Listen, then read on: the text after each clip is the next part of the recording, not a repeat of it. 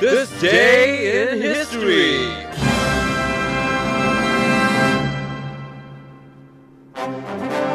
Today is the 3rd of November 2015. On this day in 1884, the first black-owned newspaper, Imvo Zabantsundu, or The Opinion of the People, was published by Tanda Press in King Williamstown as an independent political newspaper for black people.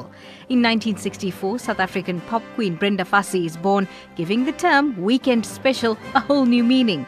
In 1986, Joaquim Chissano succeeds Samora Machel as president of Mozambique, and in 2004, President Thabo Mbeki congratulates his U.S. counterpart, George W. Bush, for securing a second term as President of the United States. For more interesting facts, check out SA History Online. For Newsbreak, I'm Salma Patel in Durban.